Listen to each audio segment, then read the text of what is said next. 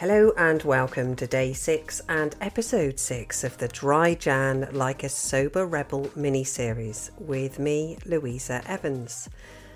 You can listen to this series every day, binge listen to it if you're coming at it at a later date, or equally use any of this content wherever you are on your sober journey, whatever the time of year. It doesn't have to be Dry January to benefit. All of the content across all of these episodes is pulling from my own experience as a therapist, specialising in habit change, and also as someone who's gone sober herself, alongside feedback and advice I've collected from so many people in the sober community to share with you what's worked for them. So welcome. Let's get stuck straight into this episode, where we're going to talk about overcoming the belief that drinking is a reward after a long, hard day or in a stressful time. So let's pick apart that belief that alcohol is in some way rewarding you. Let's banish it for good and also hear from other people as to what they now do to treat themselves that really is a treat, to give you some ideas, because I think we can all be a bit rubbish at taking time for ourselves or even spending money on ourselves. I know if you're anything like me, I didn't think twice about buying a bottle of wine or a box of lager for me and my husband, and wasting the time drinking it. But if you were to suggest to me to take that money and spend it on me, then I would have balked at the idea.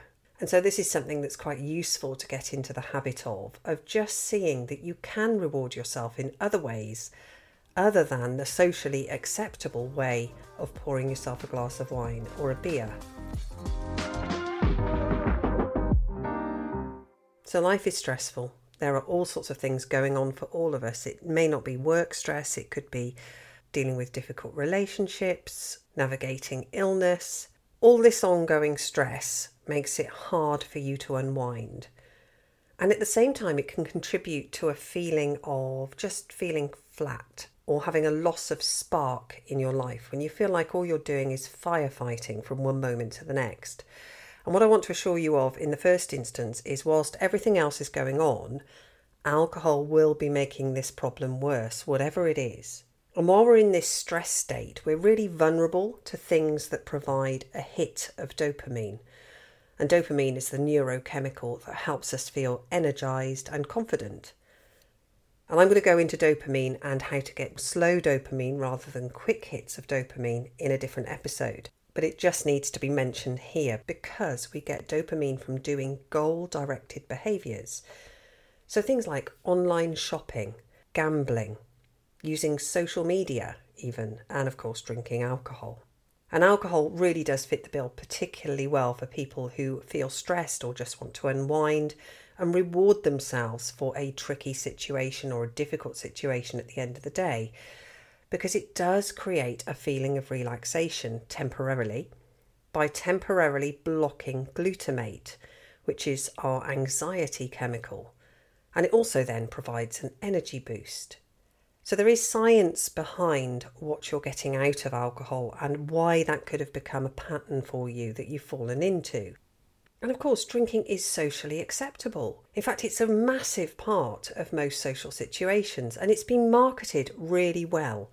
So it can feel quite normal to settle in for the evening with a bottle of wine as a reward.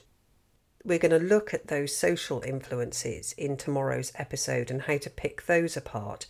But let's just start with the simple question: is alcohol actually a reward?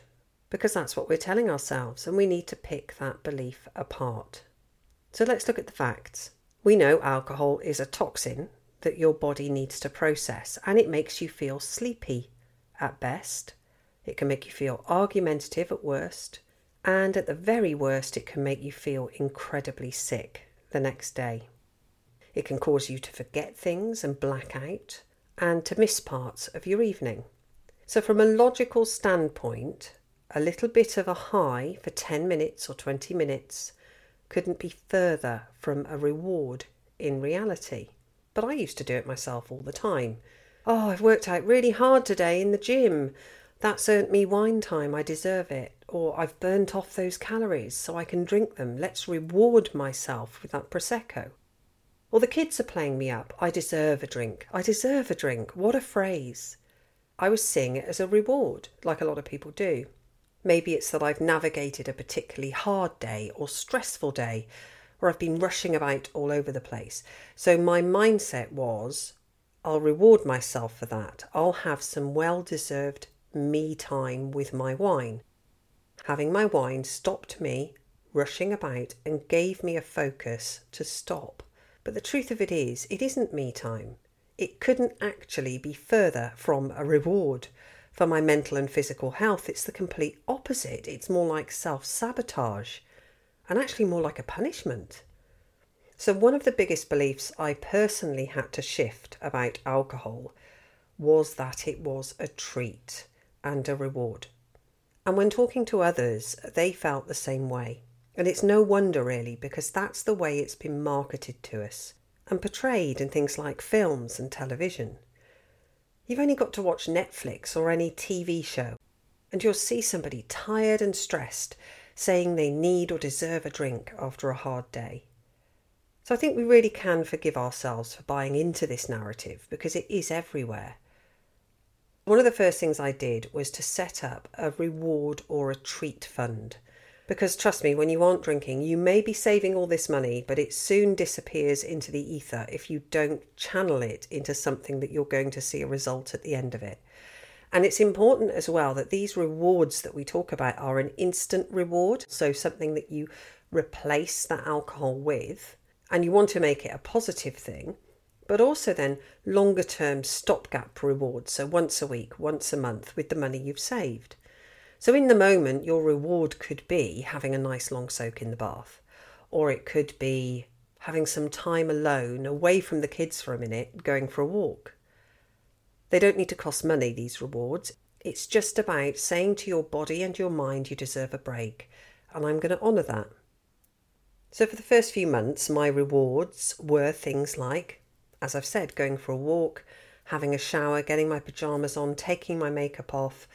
But I also spent money on books, audiobooks, and lots of things to support my sobriety. So journals, new pens, new diaries, anything I felt I wanted. Heck, I'd have got a sticker chart if I thought that was going to help me.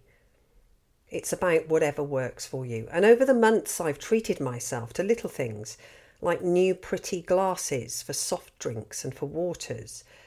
I've booked bigger things like regular massages for my back. I've visited the osteopath because my back is a problem. And I also no longer feel any guilt whatsoever for getting my nails done regularly, for taking that time.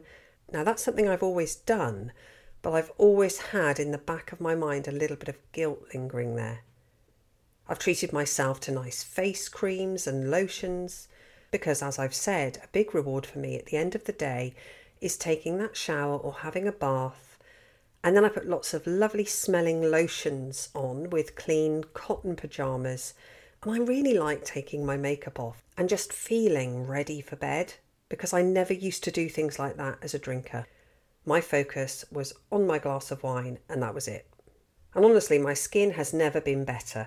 And I think that's partly due to sobriety and not having alcohol in my system, partly not sleeping in my makeup, which I used to do a lot. Upping my water intake will have helped with that.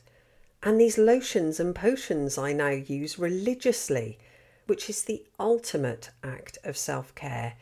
And that is a true reward. A reward shouldn't have a downside. So my rewards are now reading a book or having an early night or watching films and remembering them or calling a friend and having a catch up. All the things that make me feel good without having any sabotaging or negative after effect. And as we've both given up together, my husband and I, we've committed a bulk of the money we know we would have spent on alcohol between us, and we go away more and we do it sober.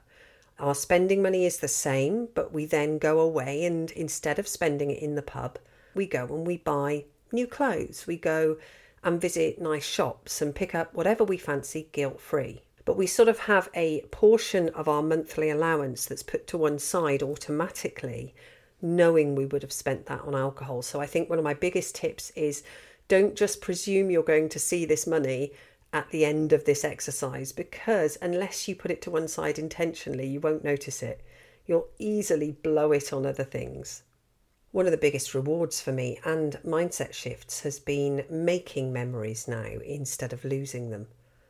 And so there's lots of tangible things there that I can sit and say, if I started drinking again, I'd have to stop doing these things to fund alcohol. And that's just another barrier to me going back. The extra holidays, the extra nights away, the back massages, the osteopath appointments. And of course the intangible things like going to bed early and taking my makeup off would also go if I was drinking.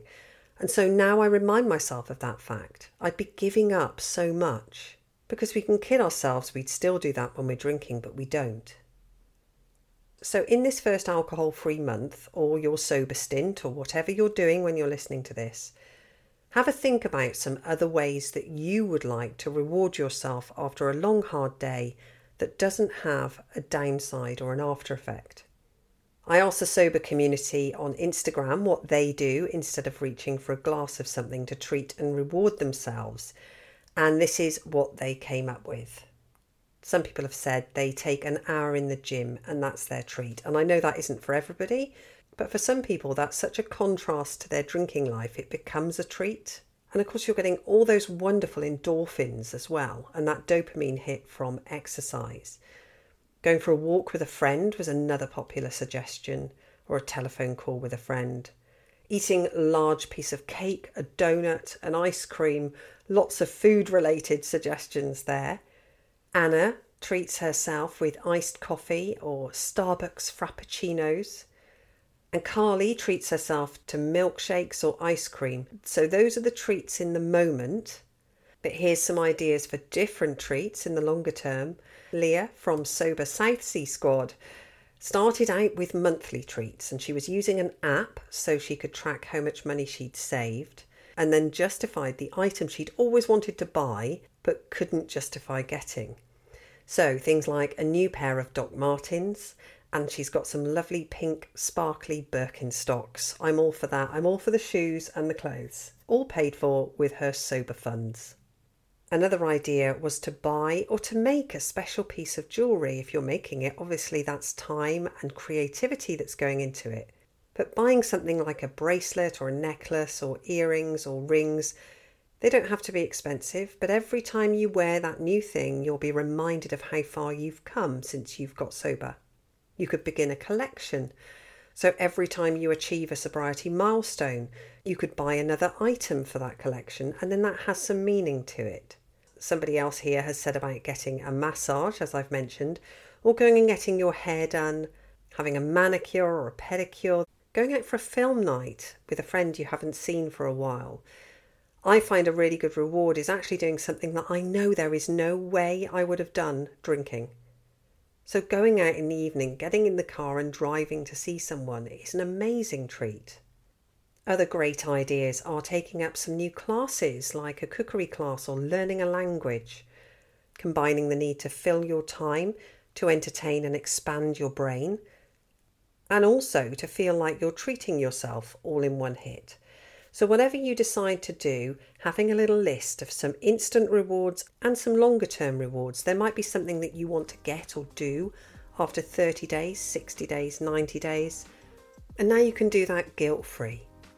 So I hope you found this episode useful and you've got some ideas for some sober treats and rewards.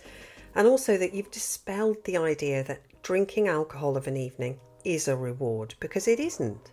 There are some genuine things you can do to make yourself feel good without then feeling awful as a result afterwards. And just to remind you, all the advice contained within this episode is designed for grey area drinkers. And if you suspect you have a dependence on alcohol or are finding it difficult, please do contact a medical professional who can support you. If you'd like to find out more about my story, then you can head to my website, louisaevans.com, where you'll find lots of useful links, including a link to my audiobook on Audible. And you'll also find a range of hypnosis and relaxation downloads that you can try at home on there. Use code SOBERREBEL, all one word, to buy one, get one free. You may like to follow me on Instagram at Stepping Into Sobriety. All of the links are in the show notes. Thank you for listening, and I'll catch you tomorrow.